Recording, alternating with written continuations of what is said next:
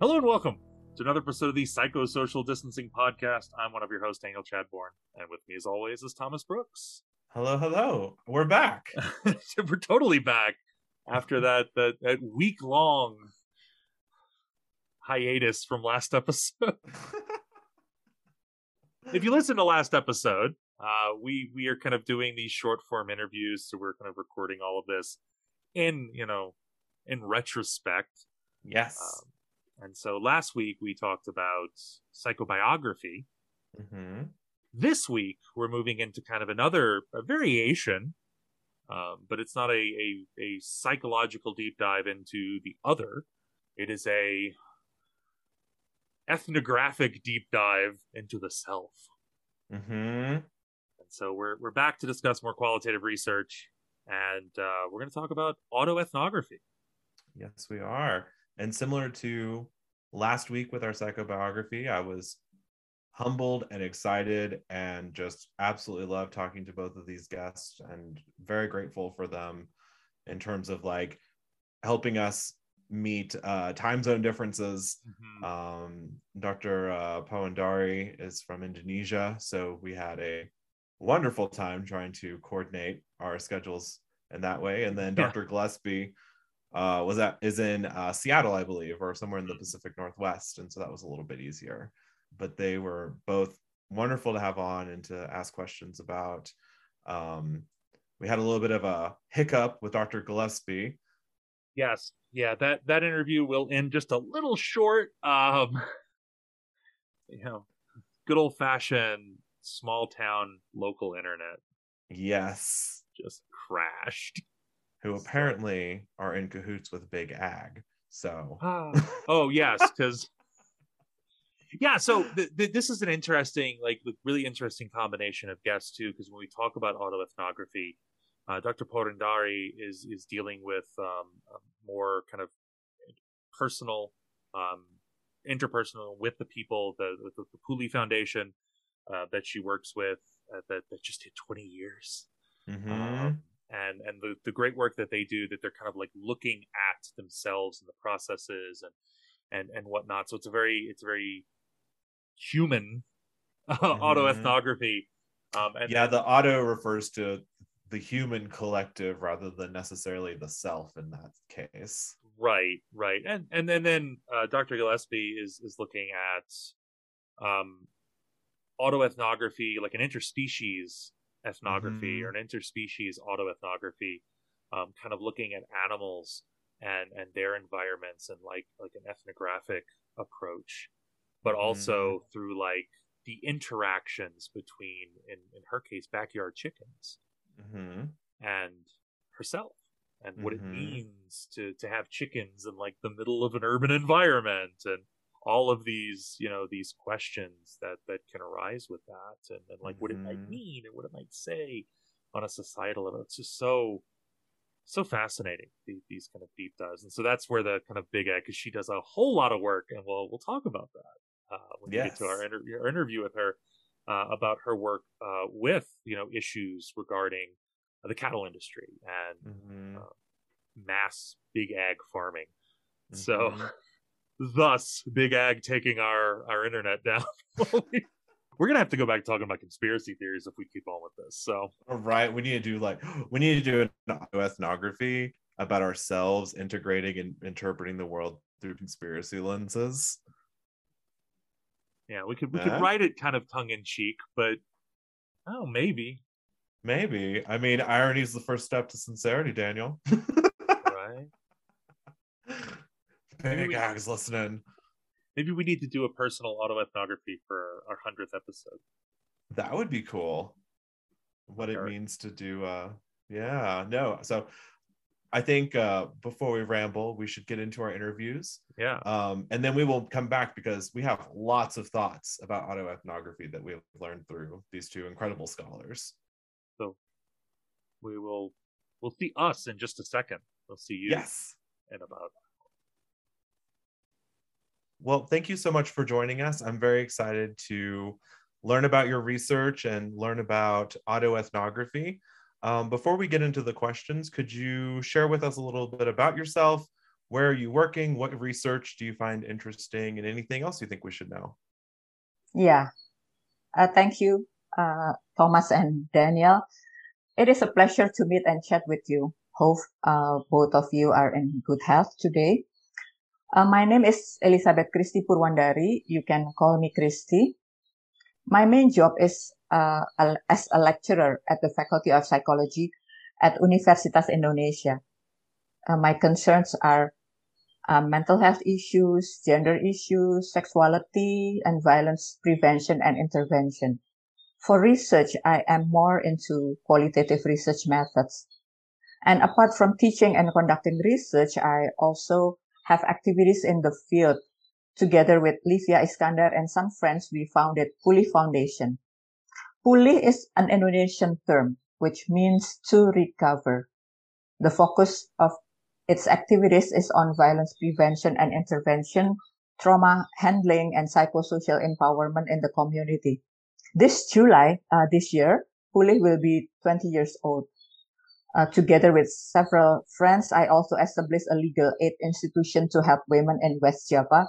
This is only a second year of its activity, so we will still have a lot to catch up to be able to work well. That's about me. Excellent. Well, congratulations about the Pulih Foundation. That's very exciting. Thank you. I guess we could begin with what autoethnography is. And so I guess, could you explain what narrative research is and sort of how it fits into psychology? Yeah. Narrative research is one type of qualitative research, and qualitative research generally does focus on narratives, right? Because it doesn't deal with numbers. But the specific feature of narrative research is that it is a technique or research method that uses stories or storytelling activities as instrument of inquiry. And the stories are more specifically in first-person accounts of experience.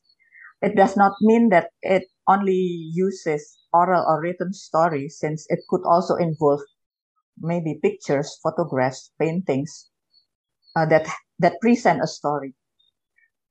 Some will explain that narrative research emphasizes the aspects of analysis which is narrative in nature. How it is related to psychology? Well, psychology is concerned with human behavior in a broad sense, including human thoughts, how we experience and feel about life and specific events we face. In short, psychology often deals with subjectivity and intersubjectivity aspects of us. Mainstream psychology is dominated by quantitative research approach, but actually, in my opinion, it requires a plural perspective as well, including narrative approach to understand a human being. Very interesting. Yeah, psychology does not, as you say, the mainstream is tends to go quantitative. Could you explain to us what exactly an autoethnography is and what are the goals of autoethnography? Before explaining what is autoethnography, maybe it is easier for me to explain first what is ethnography. Ethnography is a type of qualitative research that involves immersing ourselves in a particular community or organization to observe their behaviors and interaction closely. Usually, there will be an extensive field work, often with participant observation, to gain a deep understanding of a group's shared culture, conventions, social dynamics.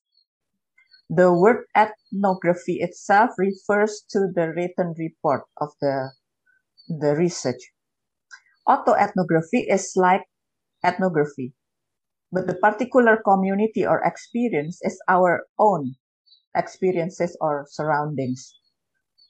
So autoethnography is a research method where researchers examine themselves in relation to a particular phenomenon or topic. So the research presents a large component of the researcher's own experience and surroundings to be used as data. and to analyze. This research model may be unpopular or considered as less scientific in many disciplines, including in psychology. But some researchers, including myself, find it important because if we want to study an issue in depth, it would be good to get information from those who are directly involved with the issue. And if the researchers themselves have specific experience about an issue that is not general, it makes sense to systematically collect and analyze their experience to gain knowledge as well. For example, being a humanitarian worker in conflict areas, being a clinical psychologist who handles families who have lost family members due to the pandemic, for example, it makes sense that those who live with direct experience related to certain phenomena might examine themselves in the experience, provided that they have good research skills. So when it is conducted properly and responsibly, I think an autoethnography tells us about not only the researcher's experiences, but it goes beyond that. It also tells about a specific phenomenon, a topic or a problematic issue in social life. I think that's autoethnography. It makes sense to me that we don't look at autoethnography or ethnography in general in psychology as very positive compared to quantitative research, but you have to know the community. Mm-hmm. You have to look at what's going on. We do a lot of social identity research, and you have to work with the communities. We might not be doing kind of a full autoethnography, but we are communicating, and that's really important for us to be able to kind of maybe know certain things to study, or maybe come up with different ideas that we wouldn't have without communicating with them. And so that kind of just shows that a lot of psychology is engaging in this process, even though we're not specifically doing ethnographic work or autoethnographic work, where we're examining ourselves and we're examining the groups or the samples that we're looking at. Yeah. In your article, which I thoroughly enjoyed reading, it was very enlightening to what autoethnography is. We'll make sure that we link it. You mentioned that there's a emphasis on reflexivity with the research. Could you explain what reflexivity is and what's the benefit of being reflexive with our research? Yeah. Well, in qualitative research, we believe that reality is not a single reality. When we talk together, three of us, we have different opinion maybe about the same issue. So pure objectivity is very difficult to achieve, but of course we try to pursue that objectivity. How people put meaning into their experience make us realize that reality is multiple. So knowledge is always partial and involves a certain perspective. And it is impossible for us to understand the whole. So it is important for the researcher to have what we call reflexivity. By reflexivity, we mean awareness of different construction of reality, like you in the US and myself in Indonesia, for example. So the researchers need to be aware of their background, such as socioeconomic class, religion, gender, sexual orientation, interest maybe, to minimize their biases.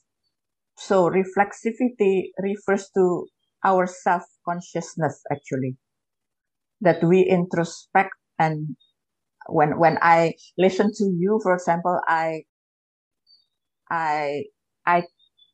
ask questions to myself as well. Oh, why do you think that way? So self-dialogue of the researcher to come closer to objectivity. And so it is really to minimal, to minimize our biases. Because if we are minimal with our bias, we will be able to be more open in capturing data and analyzing it. So reflexivity also refers to self-critic actually. If you interpret a situation your way, you have to ask yourself, it is a good way to interpret it, or do I have another explanation, for example? So it moves us to a, I don't know, more complete understanding and knowledge and transformation. I think that's reflexivity. Thank you. So your paper in particular kind of tries to touch upon, you know, the aspects, some of the I guess ways in which mainstream psychology kind of looks at autoethnography and kind of sets the case for autoethnography as a viable research option.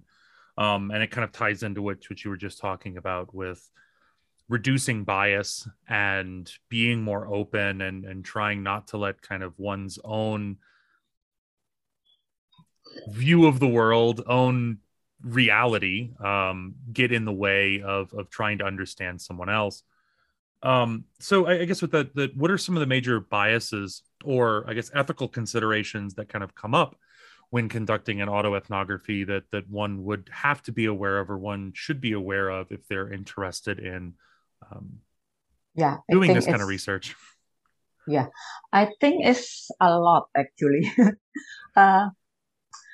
Maybe we have to understand first that from a qualitative research point of view, distance can present bias.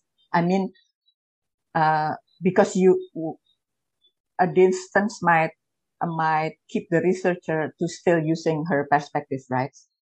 So the conclusion is not representing reality as it is the participant perceive. On the other hand, lack of distance also has its potential to represent bias. And of course, autoethnography, lack of distance, has really lack of distance, since the researcher is studying her or his own experiences. The researcher and those under study are the same subject, right? So it is, of course, the bias can be so high. So there are some, I don't know, things that we need to be aware of. Bias might occur in autoethnography when what is depicted is an account of that the researcher wants to display. Like myself, I really want to display this. I really want to present a certain impression. The story might also cover up things that is important, but I would not like to share it to the public. So I can really try to choose what I would like to share and what I would like to not share. The storyteller is researching herself, and of course, it can be having a bias, whether it is intentional or not. Maybe I don't have the intention, but still, it is possible that the researcher chooses autoethnography not because she realizes that she has a lot of stories to share to construct knowledge, but because she is not really unwilling to do her best to collect data. Sometimes she is not that hard worker, maybe, or maybe she makes some fabrications as well. Other important thing is that the researcher of all of us as researcher, we have a strong position of power as writer and storyteller. So we need to be aware of it and try to minimize exploiting our position for our advantage, I think. Yeah. How do we keep the privacy of other people who are not the autoethnographer within that storytelling? So if you're writing about your work experiences, how do you de-identify your boss or your coworkers? Is that an ethical concern? Uh, yeah, it is a bit difficult. I don't think that we discuss it comprehensively in our discussion. I think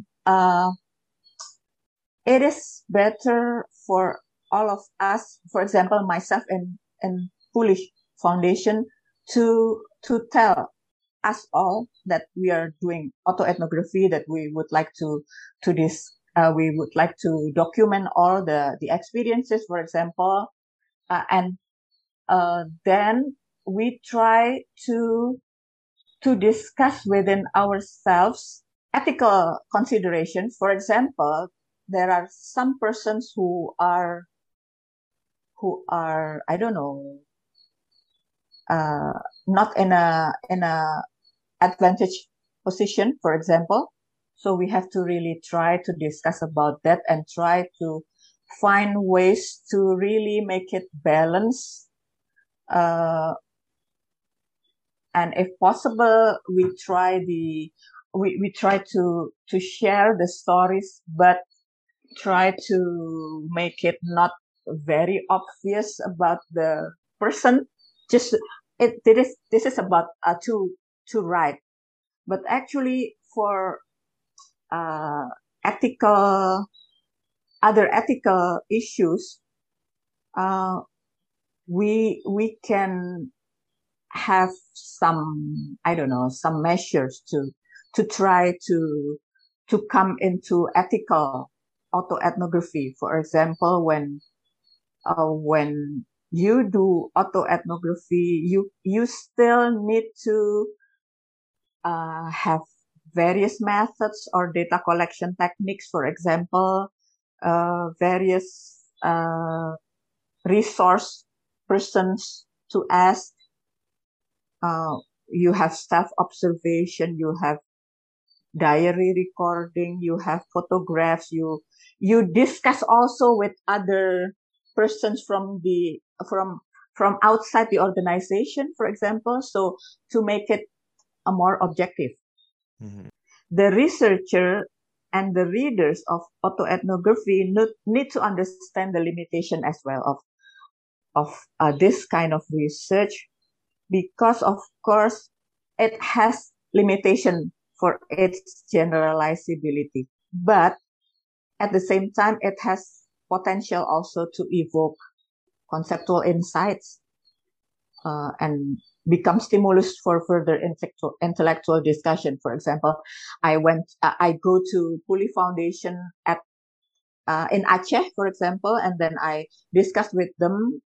So it is the case of Pulih in Aceh cannot be generalized to other NGO, for example, in post-conflict areas, but still we have a lot things to further to what is it for further intellectual discussion. Mm-hmm. Well, I myself propose the need for technical measure to minimize possible shortcomings. So it is good. I think it is better if you do autoethnography, you need to involve other people in analyzing your data, in addition to yourself and maybe your friends. So maybe someone from outside the organization can really make it better. Mm-hmm. That's it. It just sounds like it's just yet another way in which autoethnography is very similar to all the other research that we do, where we have to be kind of concerned about a lot of these Yeah. ethical issues, biases, power Yeah. dynamics.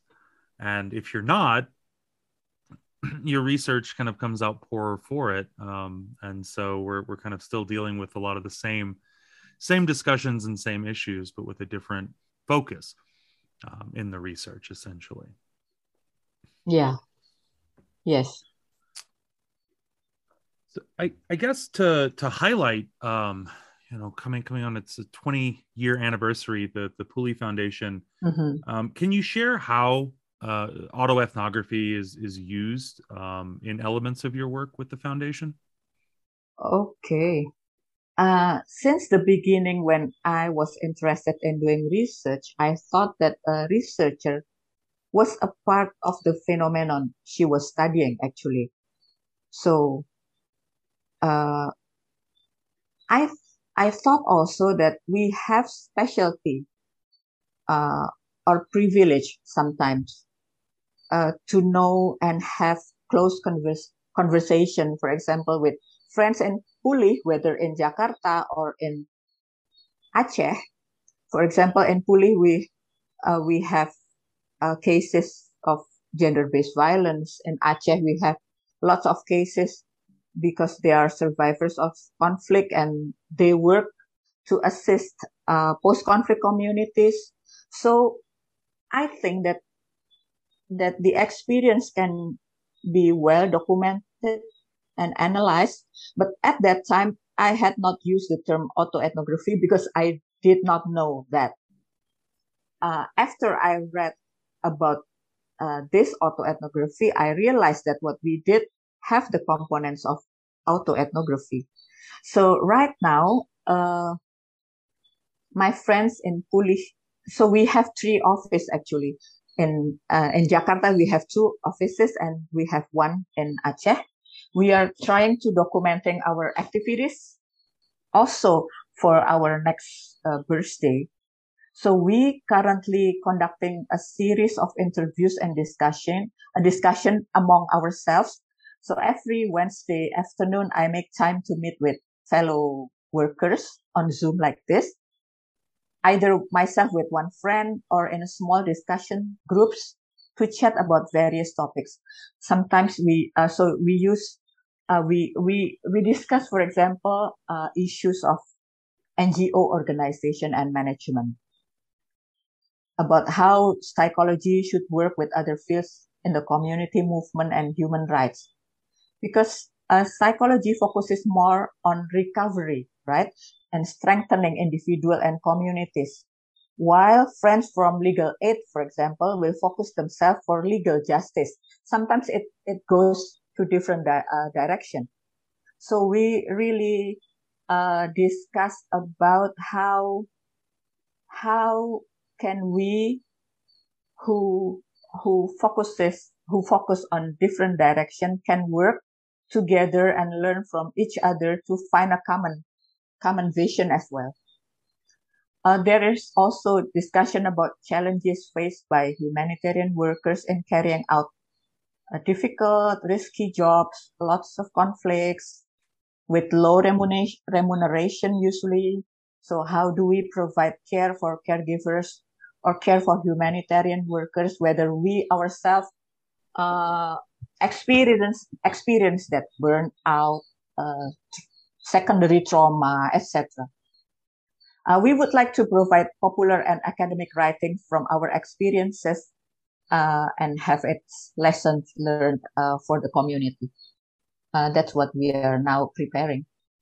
It sounds like it's a beneficial practice regardless of what field you're in. It seems like it offers a lot of opportunity for introspection, for self-reflection, but to also pass on what you've learned or what the foundation has learned, and the people who are a part of it, back to that community or back to people who will kind of take up the mantle or run those aspects of the foundation in the future. And so it seems to be a really good way to build that kind of institutional knowledge.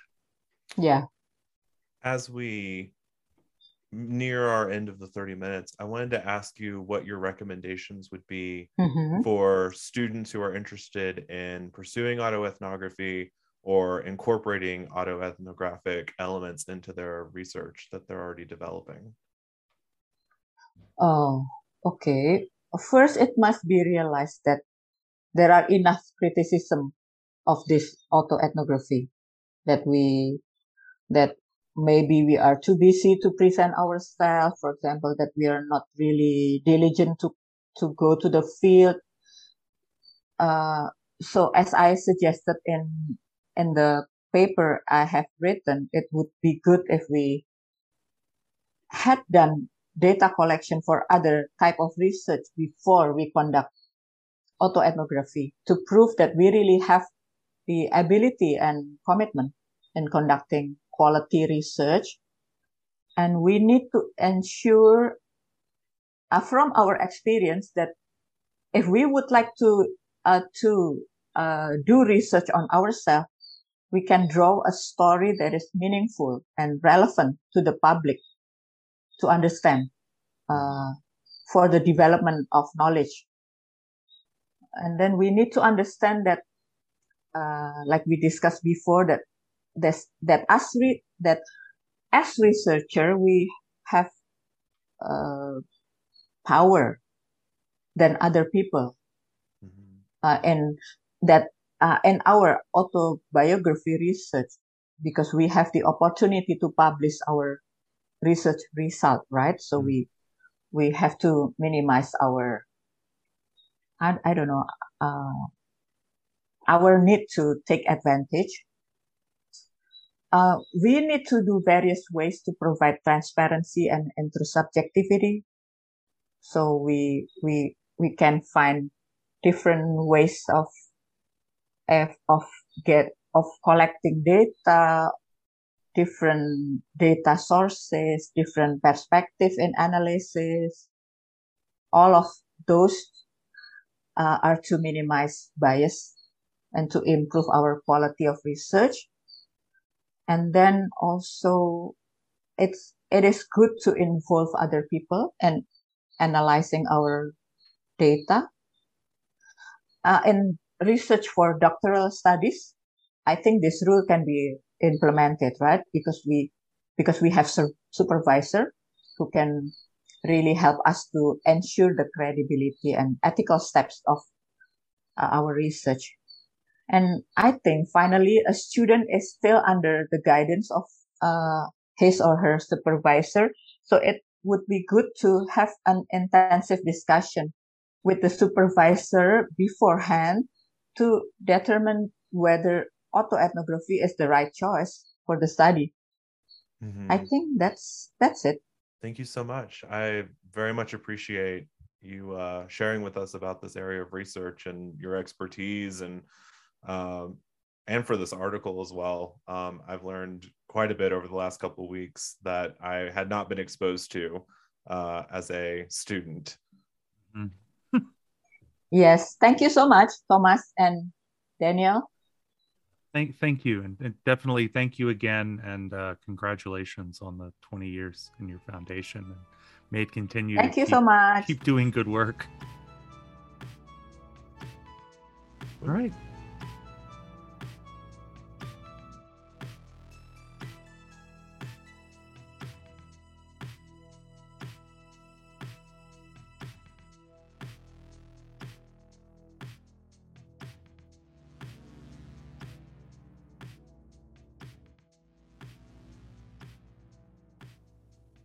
Hello, and we want to welcome Dr. Katie Gillespie, who's here to talk to us today about autoethnography, very specifically autoethnography across species, I guess would be the right way to say it.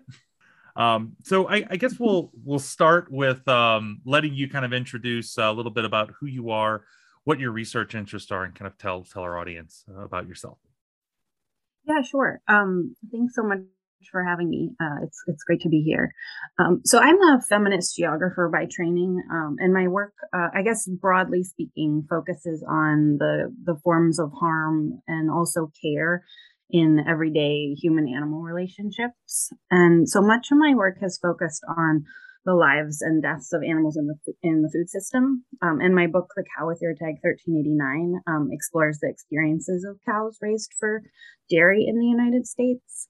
And that work was what I would consider a multi-species ethnography. And I've been interested in sort of practiced multi-species ethnography as a methodology in various forms throughout my career. And so I'd be happy to talk. I mean, I think actually talking about autoethnography in multi-species context necessitates talking about multi-species ethnography. But more recently, I've been working on a kind of multi-species autoethnography and a book on that in my own backyard here in Seattle.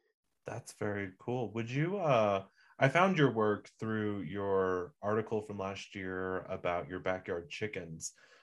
Could you talk us through autoethnography and multi-species autoethnography and what the story of that paper is? What brought you to writing that article and being interested in this topic? Yeah, sure. So let's see.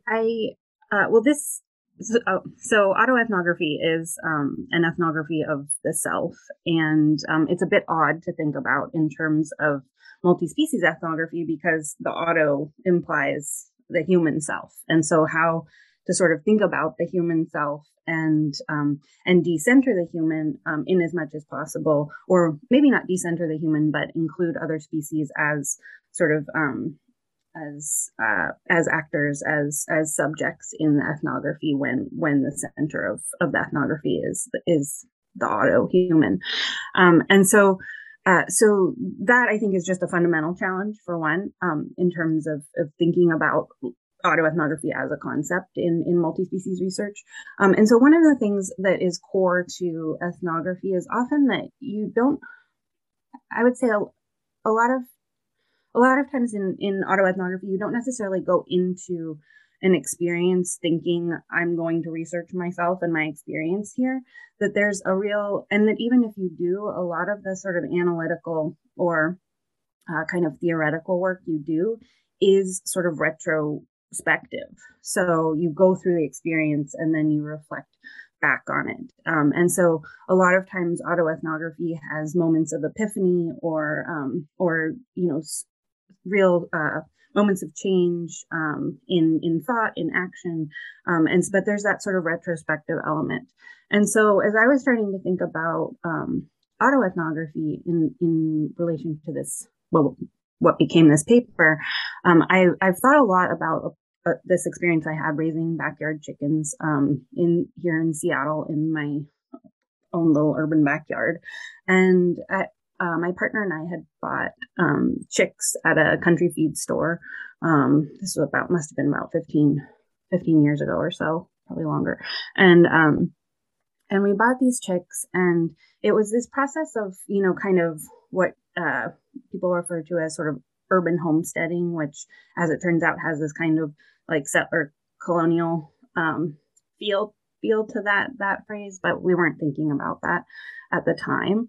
And so we raised these chickens in the backyard. And so I was thinking about this in terms of multi-species ethnography, and that many ethnographers who do multi-species work think about it, or they're not necessarily kind of interrogating the underlying kind of power relations or taken for granted assumptions about animals' place in the world, and sort of thinking critically and sort of radically about those in kind of radical different ways about those relationships. And so in thinking about this backyard chicken example through a multi-species autoethnographic lens, there would be one way of thinking about it would be, to look at the fact that our neighborhood is rapidly gentrifying and that we're part of that, and that this kind of urban homesteading kind of trend is also part of that, and look at the sort of histories that's embedded in.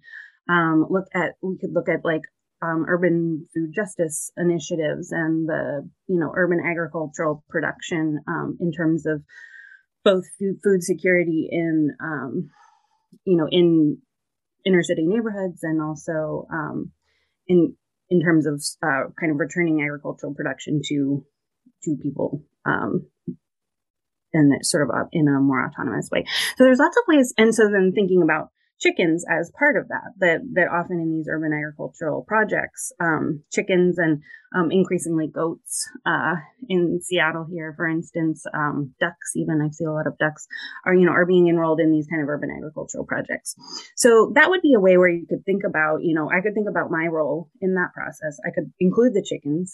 I could center that experience of raising backyard chickens in that story, but it wouldn't necessarily get at the chickens themselves and their experience and all of the kind of taken for granted assumptions that I make about their place as one, animals who are just sort of here for us to use, for us to purchase, that they are commodities, that I purchase them, that then I raise them sort of for my own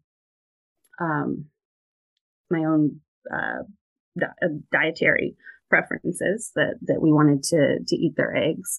And so certainly there are things about living with backyard chickens that, certainly there are relationships of kind of care and closeness, even, if you are like raising chickens and eating their eggs. And I think we did have that when we were like actively,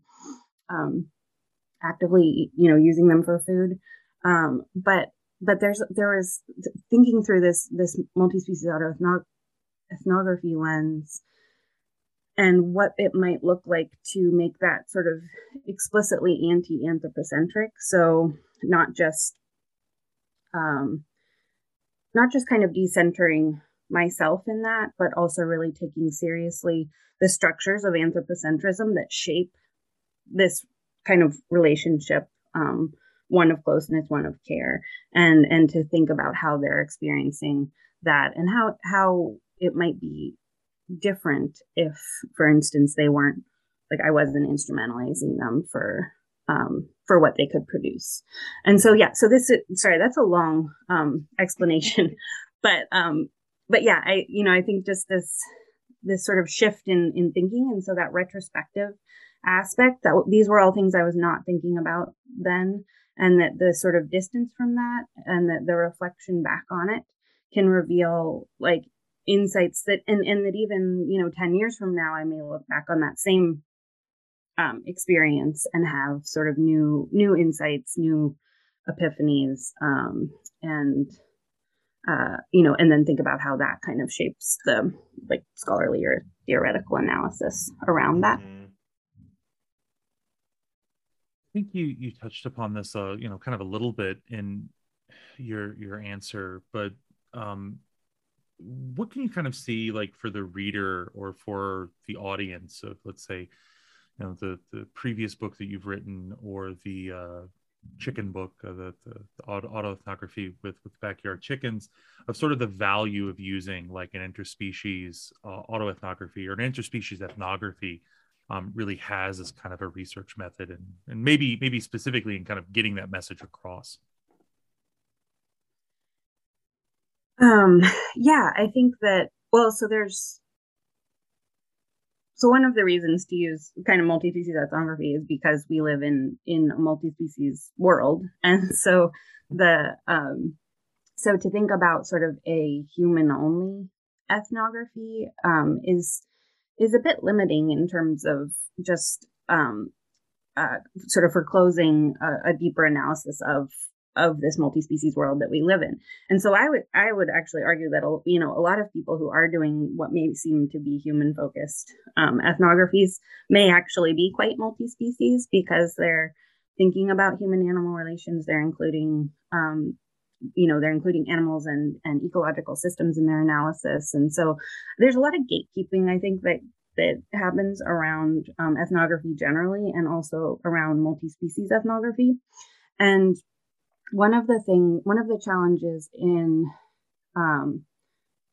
multi-species ethnography, especially in like the case of the dairy industry, for instance, is that like my aim going into that project was to understand the lives and experiences of cows in the dairy industry.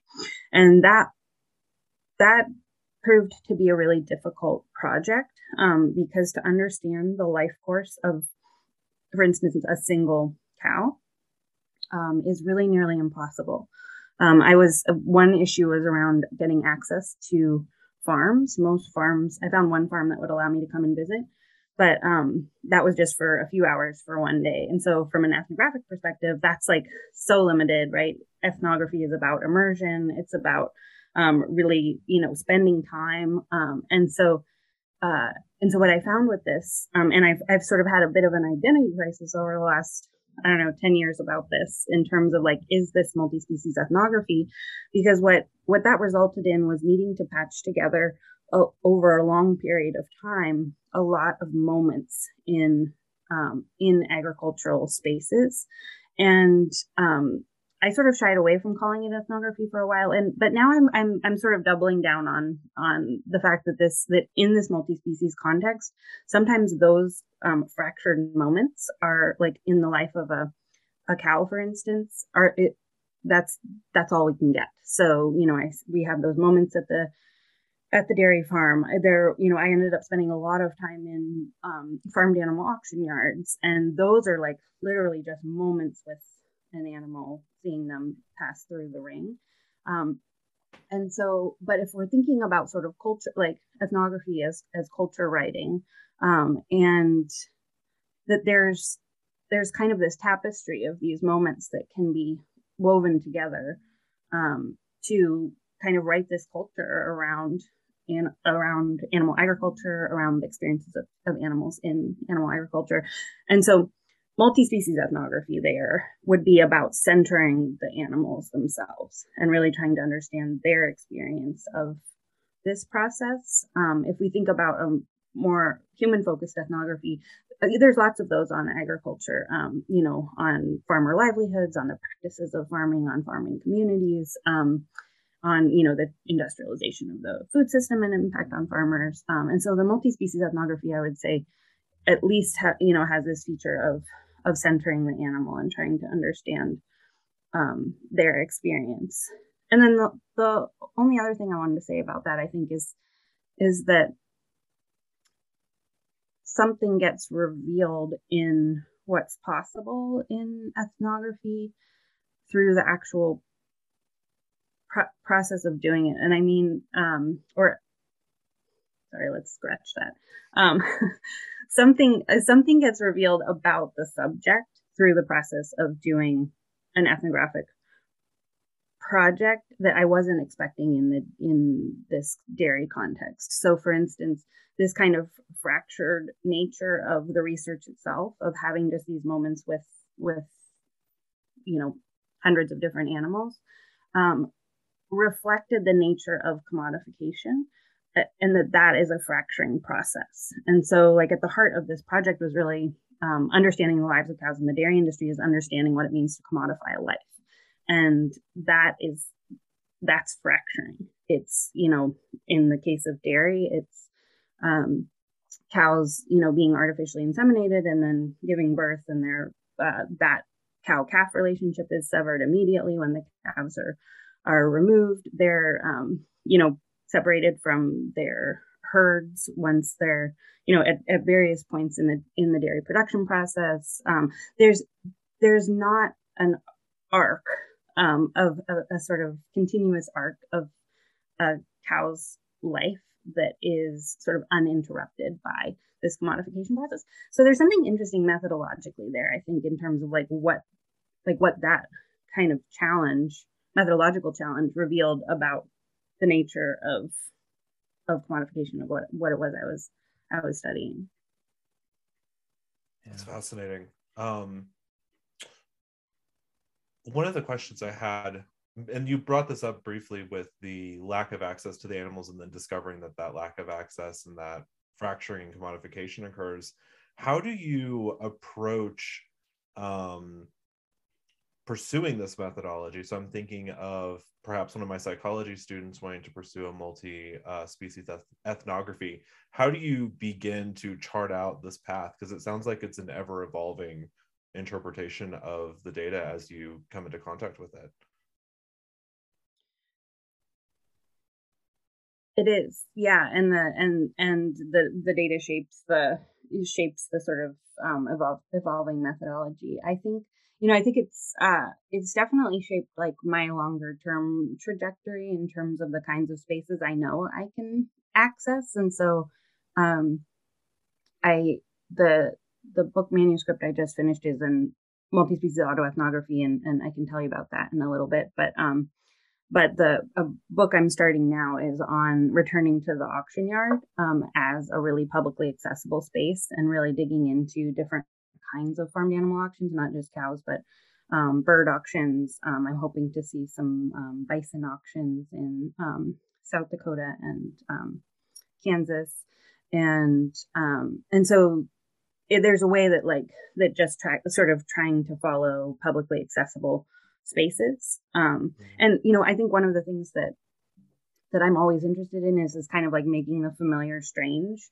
So we don't have to seek out anything extraordinary, any kind of extraordinary places to understand really kind of poignant, important things about the way the world functions. And so I think in terms of just like shaping the kinds of places, that's one thing that the sort of trouble of access has led to. Am I getting at your question? I think so. It sounds like you start for at least if I were advising a grad student who was interested in this genre of research, to start with places that we take for granted and make them strange, and start looking at how they represent issues and facilitate issues in our cultural economic lives.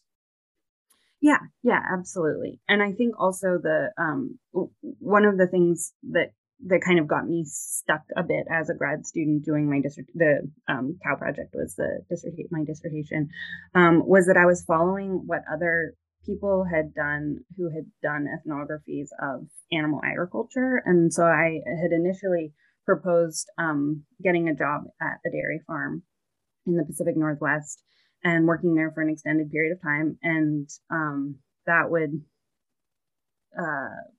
one option was I had initially contacted people and asked if I could, come and volunteer and work, and I didn't get any responses. So then came up the question of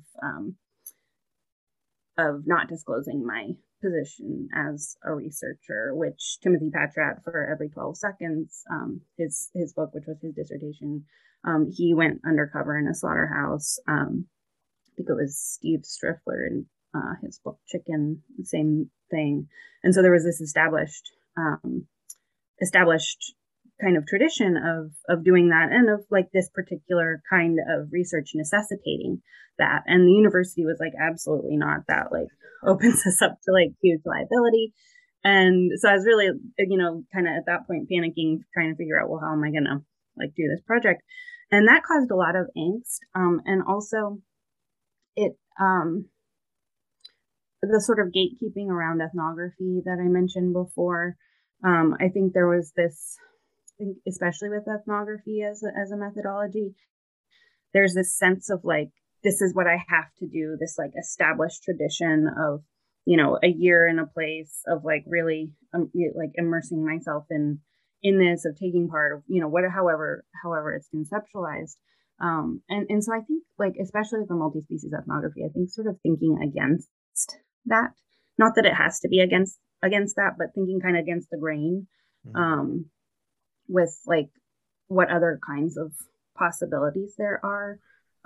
Multi-species ethnography just requires a lot of creativity, because of the challenges of, there's all these challenges of, one, just understanding another animal's experience, not to mention like how to craft a whole project around like access to spaces, knowledge enough about a particular species to try to understand what we're seeing, how these relationships are unfolding.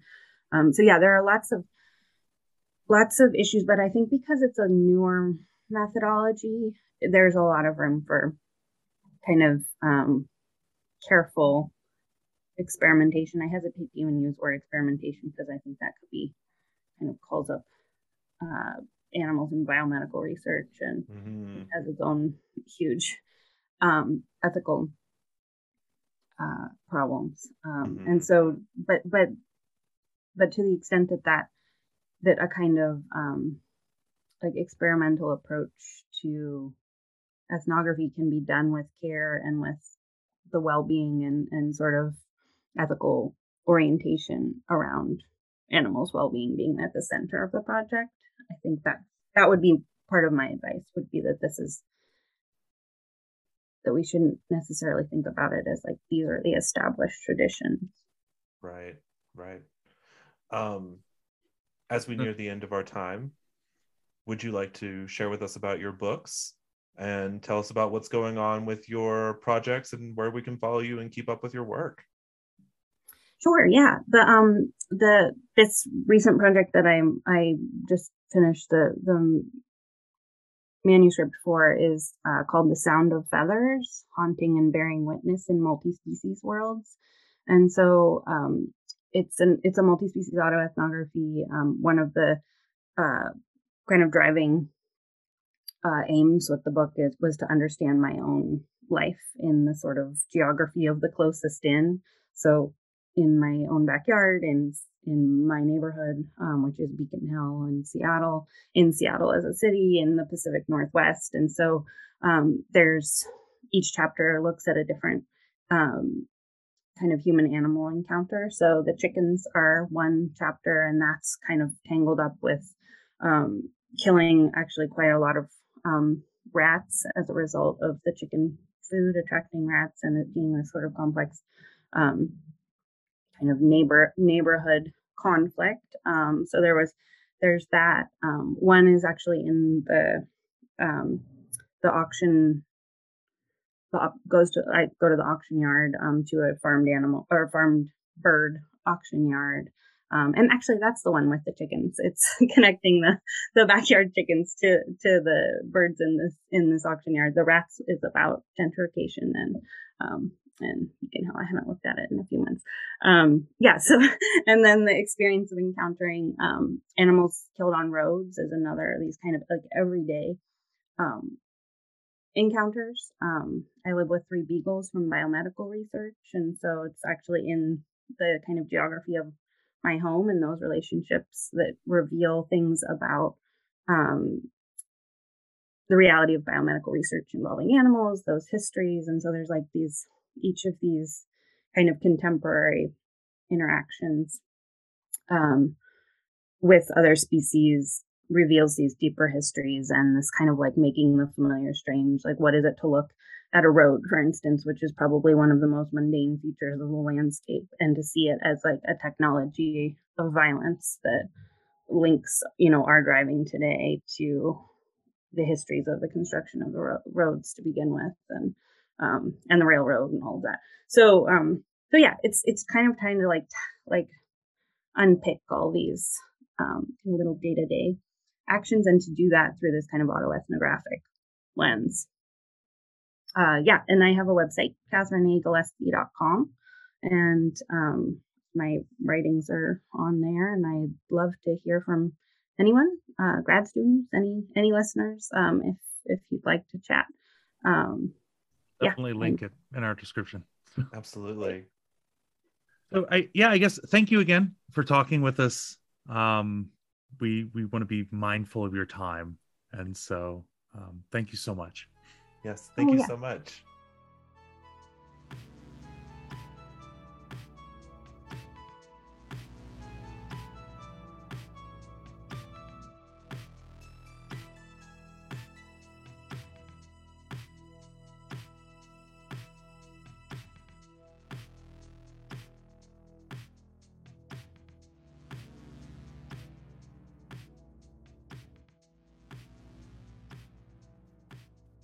And we're back.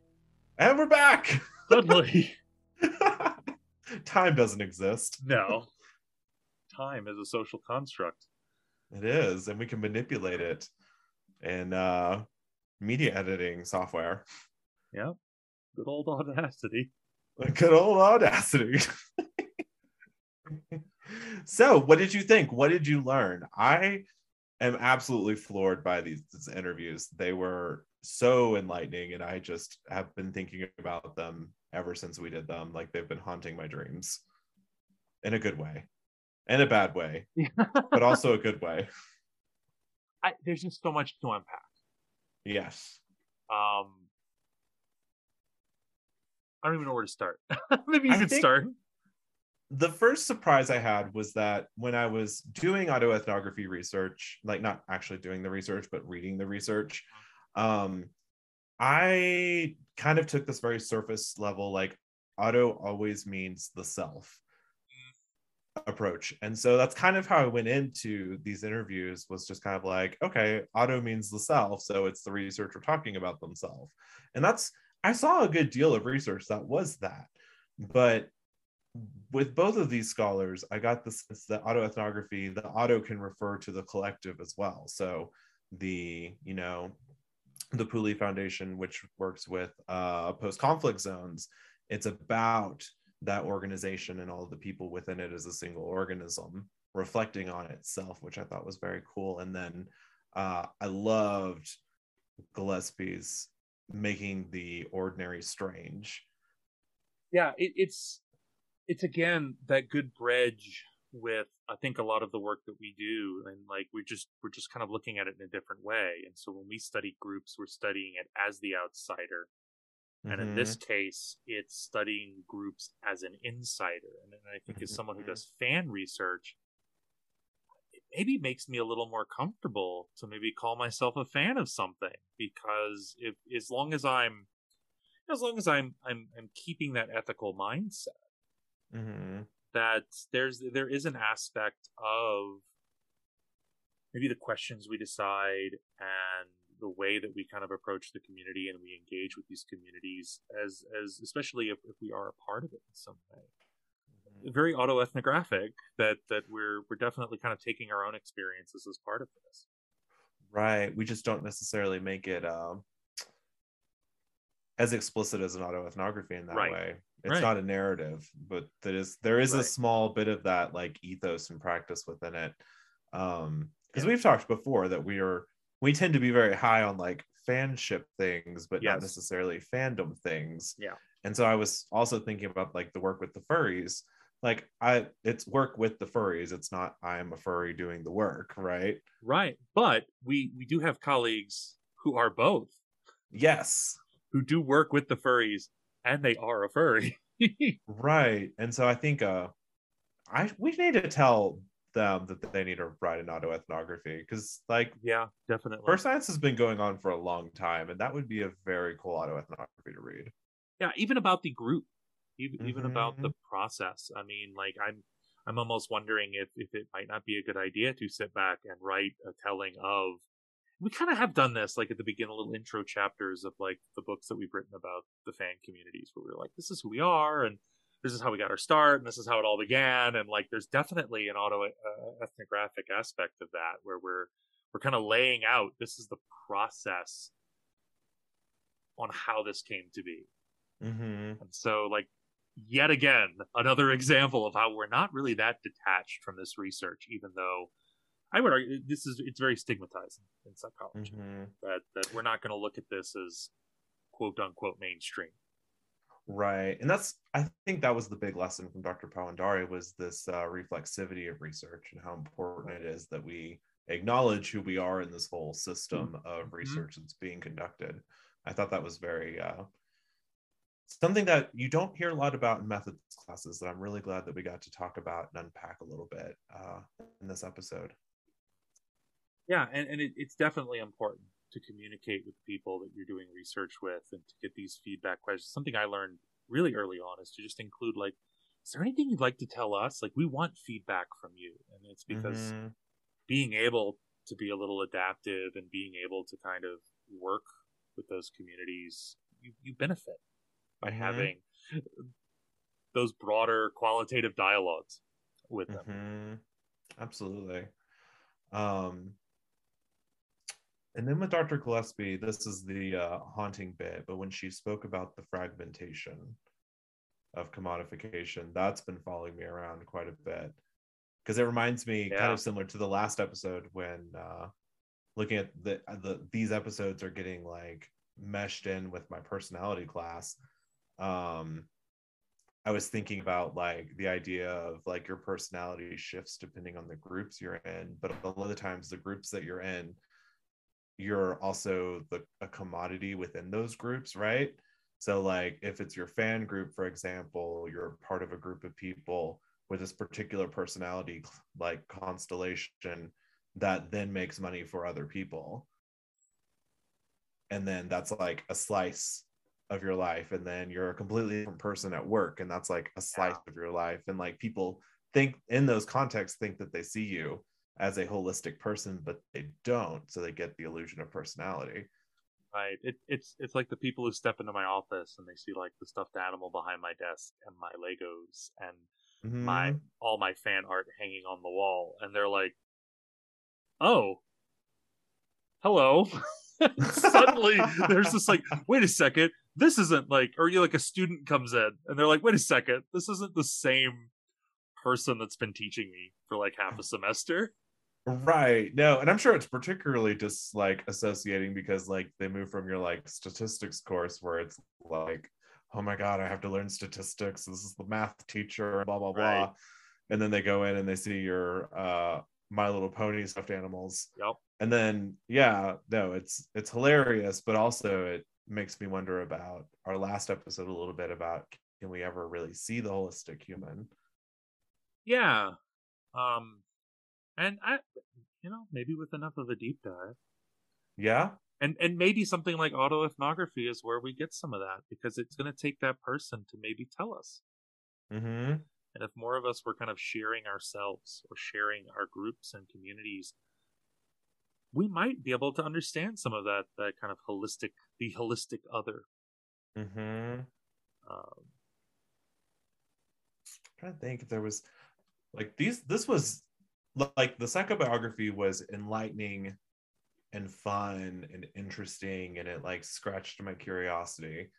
The autoethnography was like deeply penetrating. It was heavy. It was very heavy. I would say that it was very hard to think of follow-ups with Dr. Gillespie because it was just a lot to take in. It was a lot. And I want more. I'm really upset that the internet crashed on us. Yes. Because we can get her books. That's true. And I definitely want to deep dive into that. I definitely like the idea of trying to kind of cross this divide, between, kind of the interspecies autoethnography, because we do exist with other animals in this world. It makes me think of my relationship with my dog at home, or a pet, and what role that pet serves. I'm trying to figure that out with my dog, because she just kind of keeps to herself and she hates everyone.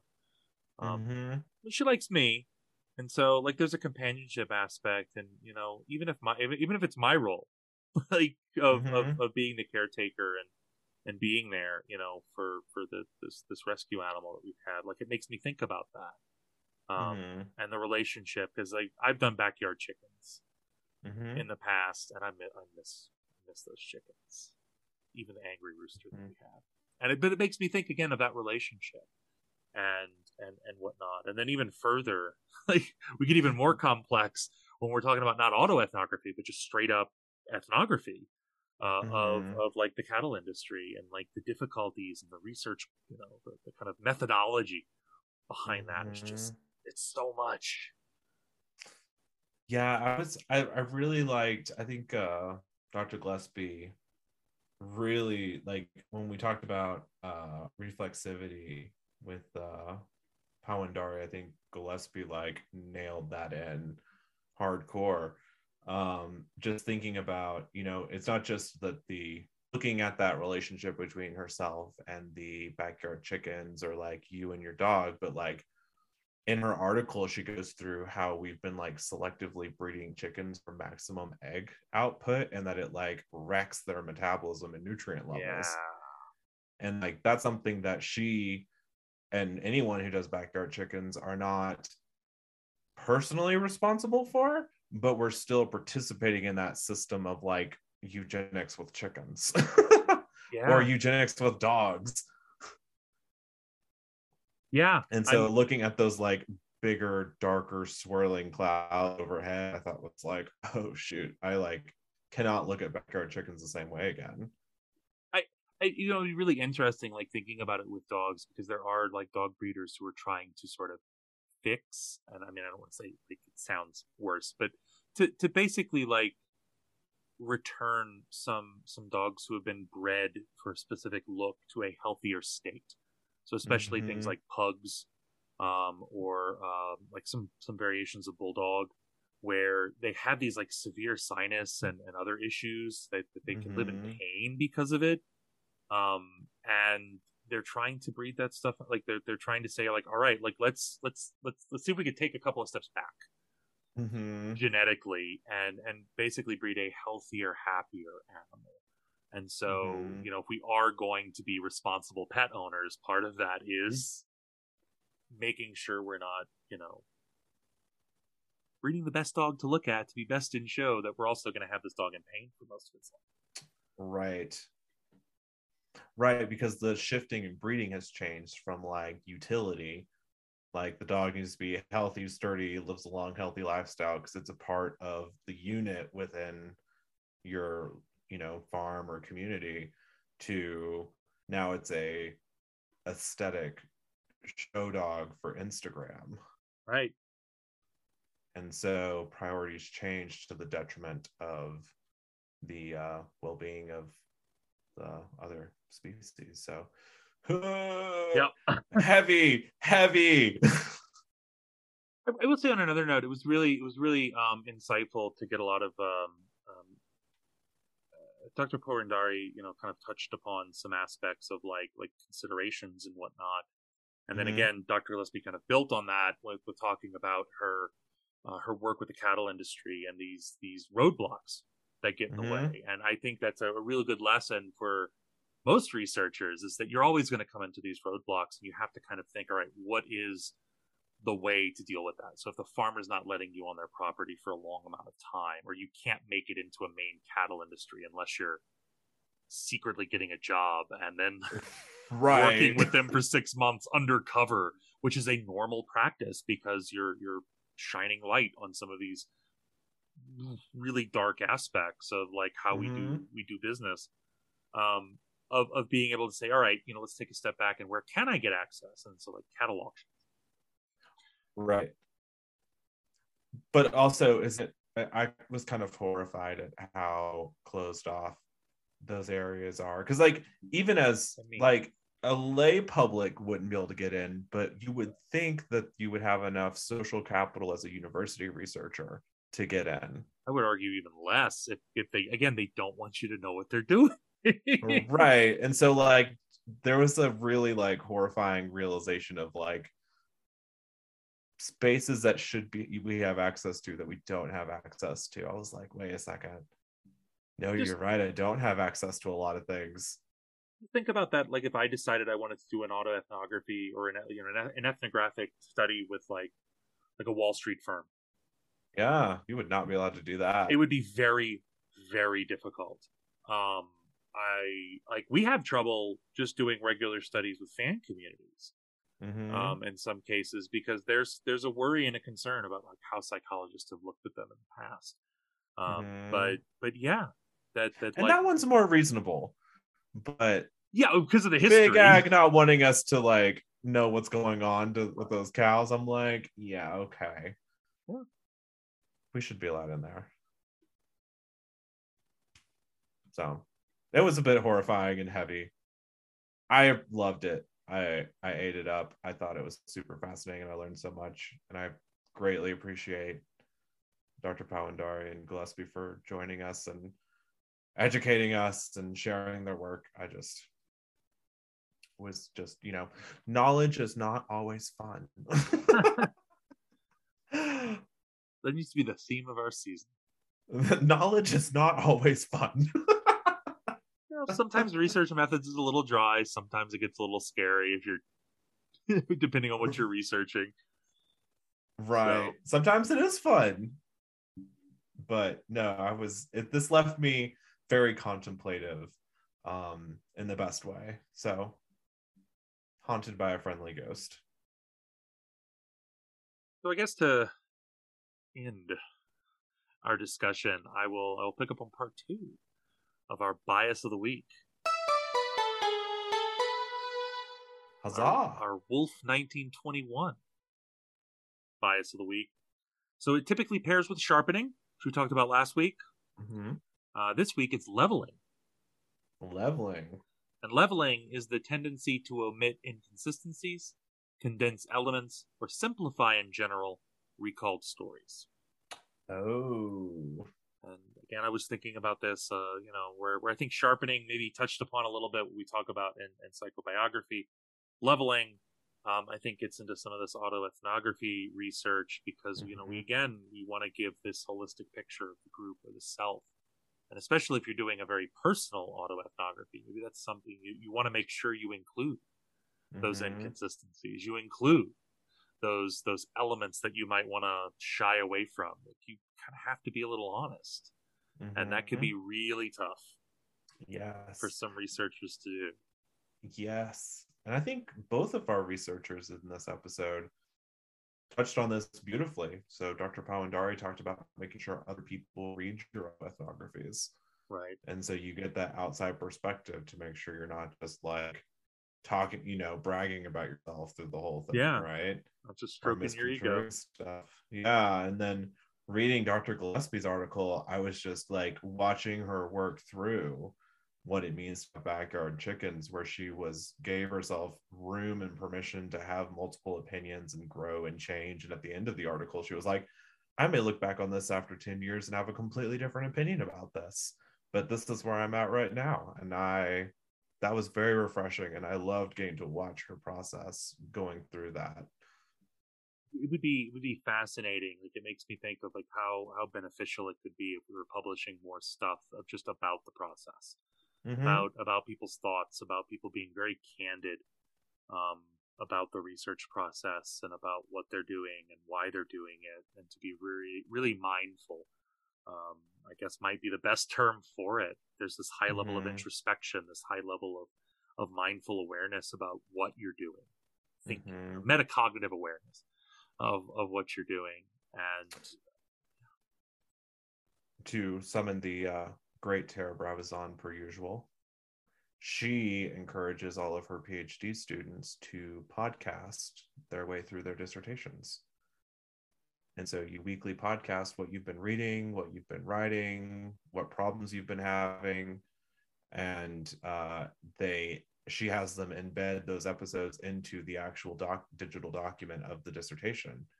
And then it verifies authenticity that the work is the candidates. Oh, that's really cool. That's very cool. And I did not think about it as an autoethnographic practice of doing a dissertation, but it most certainly is. Every one of her students should write up an autoethnography of their work. Right. I mean, they record it and it's in the dissertation, so it already exists. It already exists. Yeah. It's just sonic instead of written. Yeah. So I am terribly sorry for my future master's students, but I think you just found the seed of all evil in your life.